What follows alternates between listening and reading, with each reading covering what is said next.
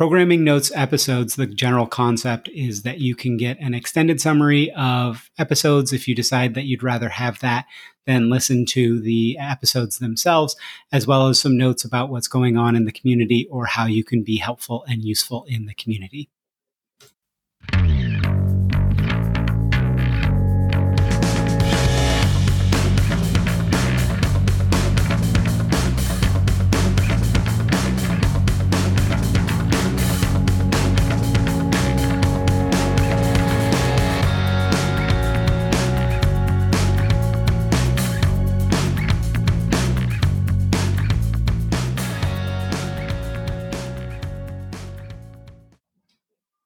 Programming notes for the week of September 11th, 2022. So the general call out this week is to just start getting more involved and find people you'd want to connect with in the community. It's pretty simple, honestly. You can even just post something that says, I want to host a roundtable on this topic. Who wants to come and chat? You don't have to be an expert. I'm not an expert. Something like that. I bet you'll get lots of people interested. Community work really isn't that hard. I just have far too much on my plate and I'm honestly burning out on doing a lot of the community stuff. Look for some potential community changes on some of this stuff in the not too distant future, but really, please start to connect to each other. I can't be the only person connecting anybody in this community. Find the people that are talking about the things you want and just reach out. Every single person I talk to wants to talk to more people, and yet every single person is hesitant to reach out to anyone else. So on to what we've got on tap for the week.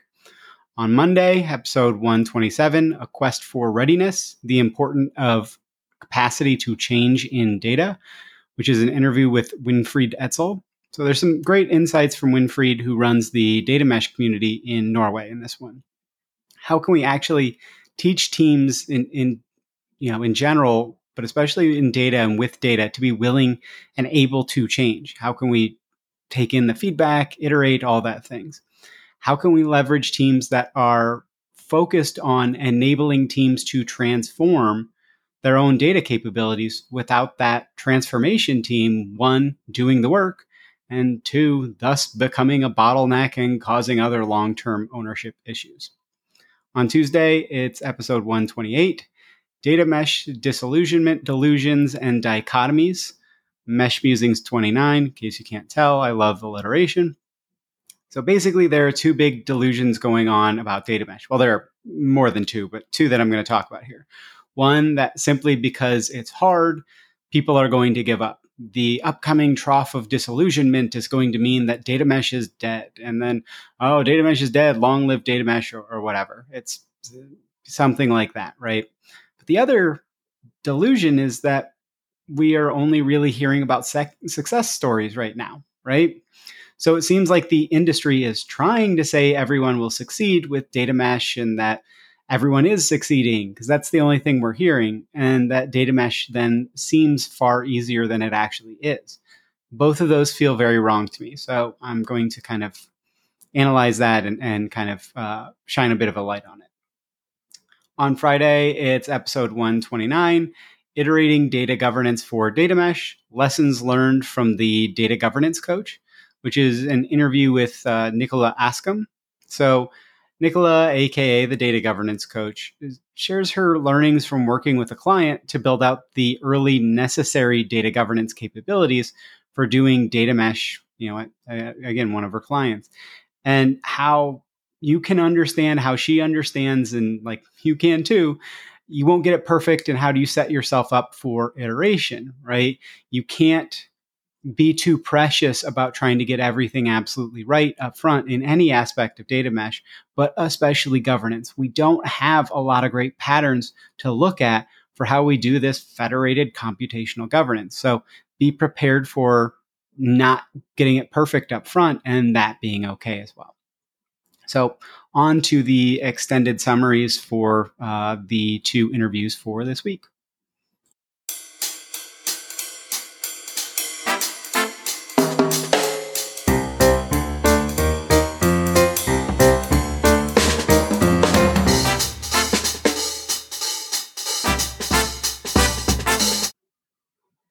Extended summary for episode 127, A Quest for Readiness, The Importance of Capacity to Change in Data, an interview with Winfried Etzel.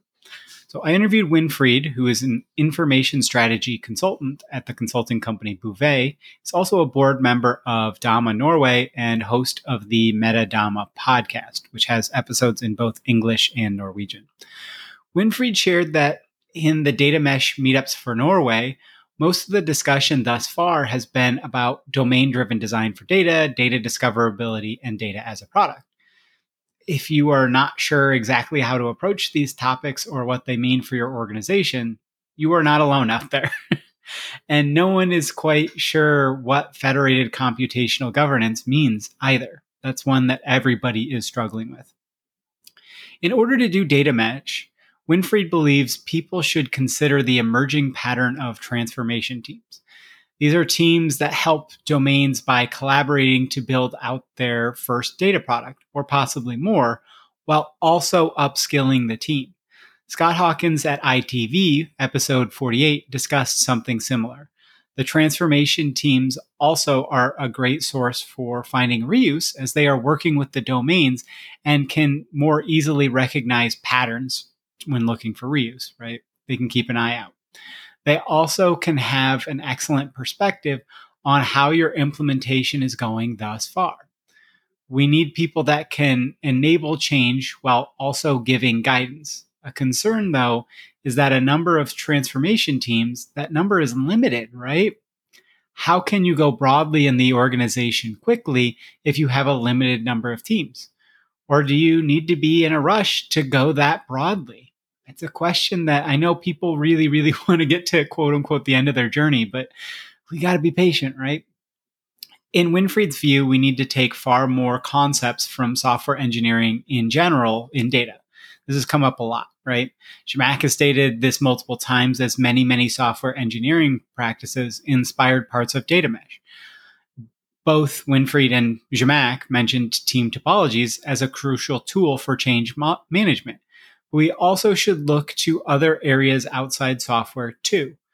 Winfried sees history as providing a lot of inspiration for how we think about data literacy. Political science can be a good way to think about organization design and communication. Law has millennia of examples of good ways to present your arguments or your own context. Manufacturing can give us good insight into how we think about products, including lifecycle, as Ala Hale discussed in her recent episode. There are many data maturity models, most of which are not that differentiated, according to Winfried. They are still useful when assessing your readiness to do something like data mesh at the macro and the micro/domain level. Are you organized correctly? Do you have the capability to do what's needed? Do you have the capacity, both meanings, the amount of time and the capability to change? Do you have the capacity to change? Are your teams ready and willing to share and collaborate and work together? Per Winfried, in general in data, we have not adapted and adopted change management techniques all that well. We need to focus on providing strong learning paths so individuals can change to being data citizens as we evolve the overall organization. To inspire people to want to change and get better with data, we need to share with them how data is important to their role. Otherwise, it is homework with no purpose in their heads. Should we go for a big bang approach or incremental domain by domain?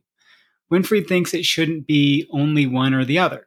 When it comes to things like upskilling or even changes to ways of working, big bang might be a better approach, so you aren't having to constantly fight against the inertia and the kind of rigidness or the way that people are clinging to the historical patterns and working across so much time to get everyone to a new way of working, right? Those are tough to overcome. But I asked about trying to do a big bang approach to new responsibilities, and we both agreed that can lead to a lot more issues than it's probably worth. And we need to make sure we keep ethics as something top of mind when people learn about data, right? When we're upping their data literacy. Just because you can doesn't mean you should. Winfried doesn't believe data ethics as a practice has really matured yet. There's, of course, AI ethics as a topic that's been out there, but that is typically about biased inputs. Not as much that should we really even be trying to figure this out. Companies don't really see the business value in data ethics quite often, which is a challenge that everything has to be done to be about driving business value. There are many cases, especially in the US now, where we need to think about potential harm more than just potential risk of data exposure or, is this legal? We need to really start to think about, is this ethical far more often? Winfried shared his view on a few things regarding data mesh and domain data maturity.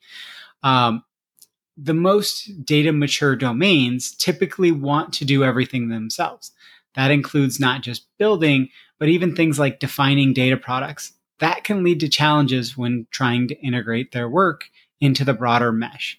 The domains you should look for are the ones that, quote unquote, understand what they need to do, even if they can't do it yet. Those domains have the capacity, the willingness, and the ability to change.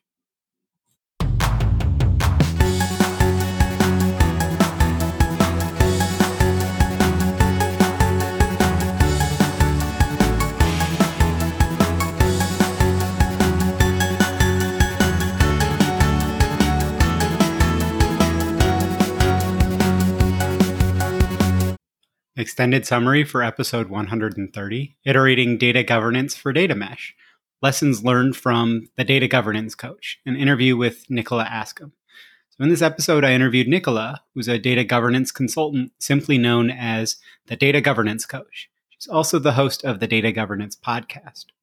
So Nicola started the conversation sharing her thoughts on quote unquote normal data governance. What does it even mean to be normal in data governance? Is that federated, centralized, decentralized? What she's seen is that functional data governance, at organizations of scale, is not centralized in the day-to-day decision making. The central data governance team just can't have the context, the knowledge to make good decisions quickly, if at all. But there absolutely needs to be a central team to provide support and knowledge and set federated teams up to succeed. The central team needs to focus on friction reduction and value add work. To do that, you need to create standards and processes.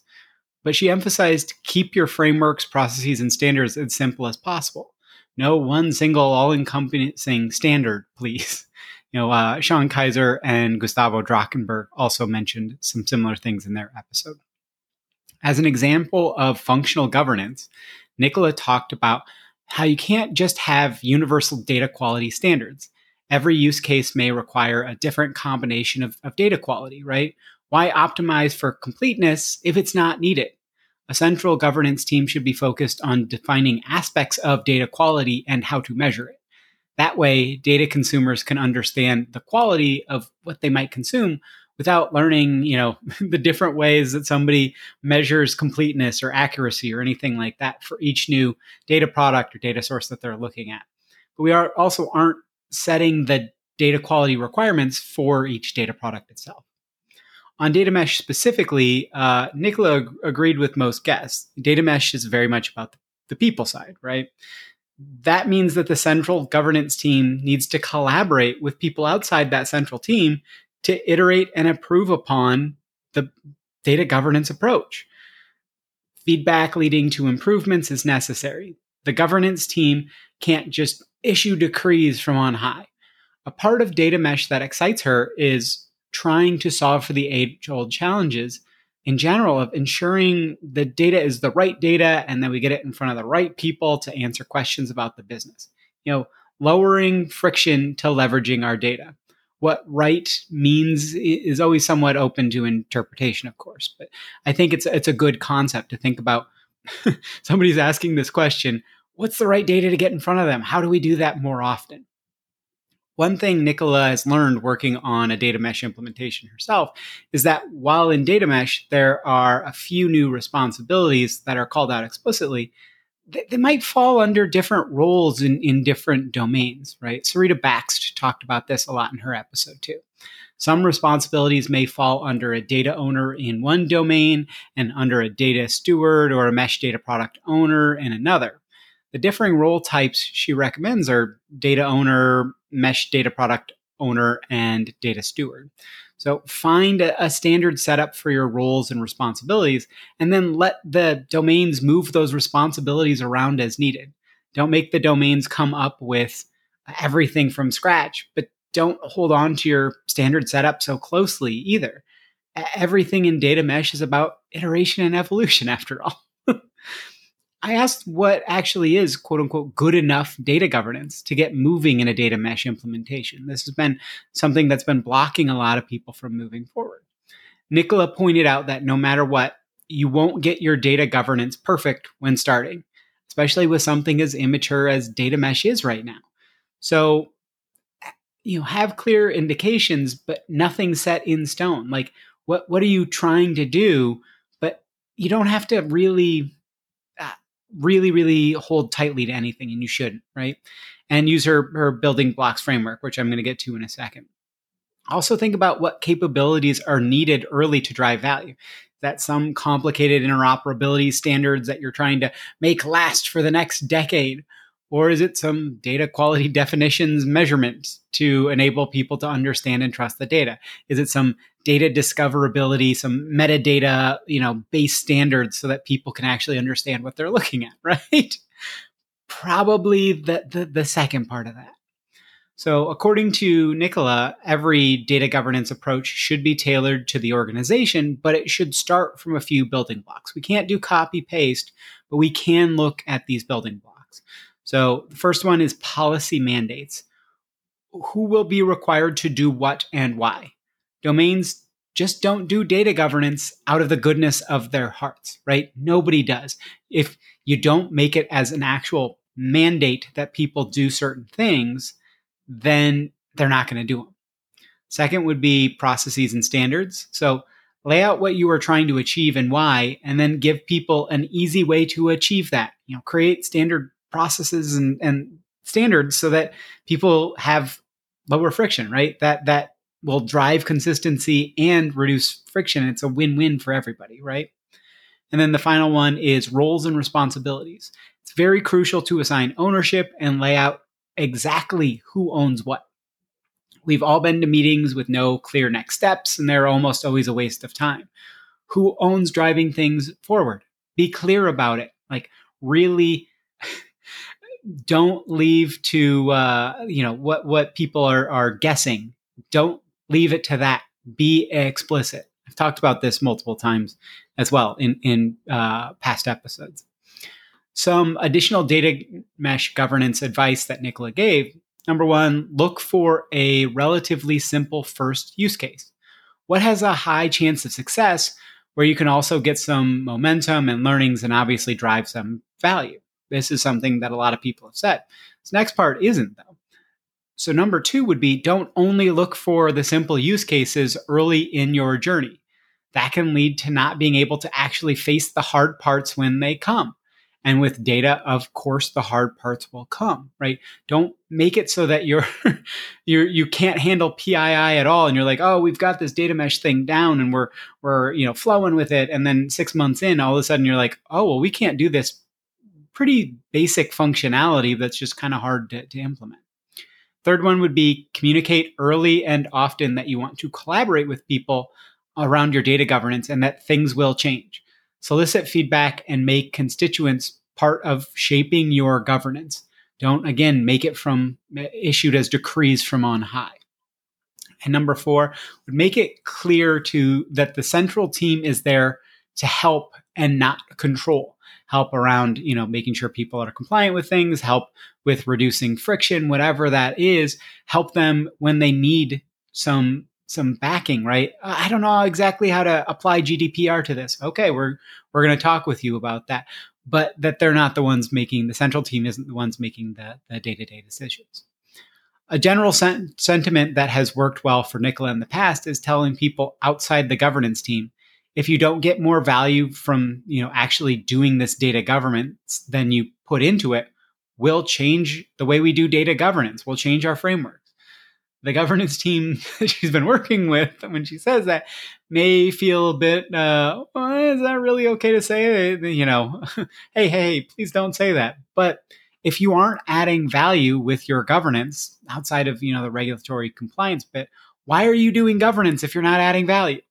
Teams will want to participate if you give them a reason. So find the value add reasons, right? And again, look for the things that lower the friction to actually working with data well. I asked about a particularly difficult question in data mesh as well. Who owns downstream data products? Data products combined from the data of upstream data products. For Nicola, if the data isn't transformed, the ownership of that data and that data product, even in those downstream data products, should still be whoever owns the original data product. Essentially, the ownership still flows if the data isn't transformed. But that can cause issues as well if the upstream mesh data product owner doesn't have direct control of how data is used downstream. So high communication, trust, and good lineage and all that are very necessary to make that work. It's something that is still, I think, an open question for a lot of organizations in data mesh. According to Nicola, some people are looking at data mesh as only making data more accessible and usable to existing data consumers. But that's a big missed opportunity. Data mesh can make data more accessible to more of your people, driving better decisions. We need data literacy to get to that target outcome, but implementing data mesh will lead to a lot of wasted potential if we don't expand the data consumer pool. And in wrapping up, Nicola talked about how you can actually drive buy-in in general for data governance. When we talked about it a little bit of, prove value, keep talking about being value add, but while trying to sell to everyone on, upping your data governance game with the same message is not likely to succeed. Data governance really does have value for all participants. If it doesn't, as Nicola noted, again, you need to change your approach. So drive that home, tailor the message and speak to after listening about people's pain points. And then how can you help them address that pain through data governance? How can you add value to what they're doing?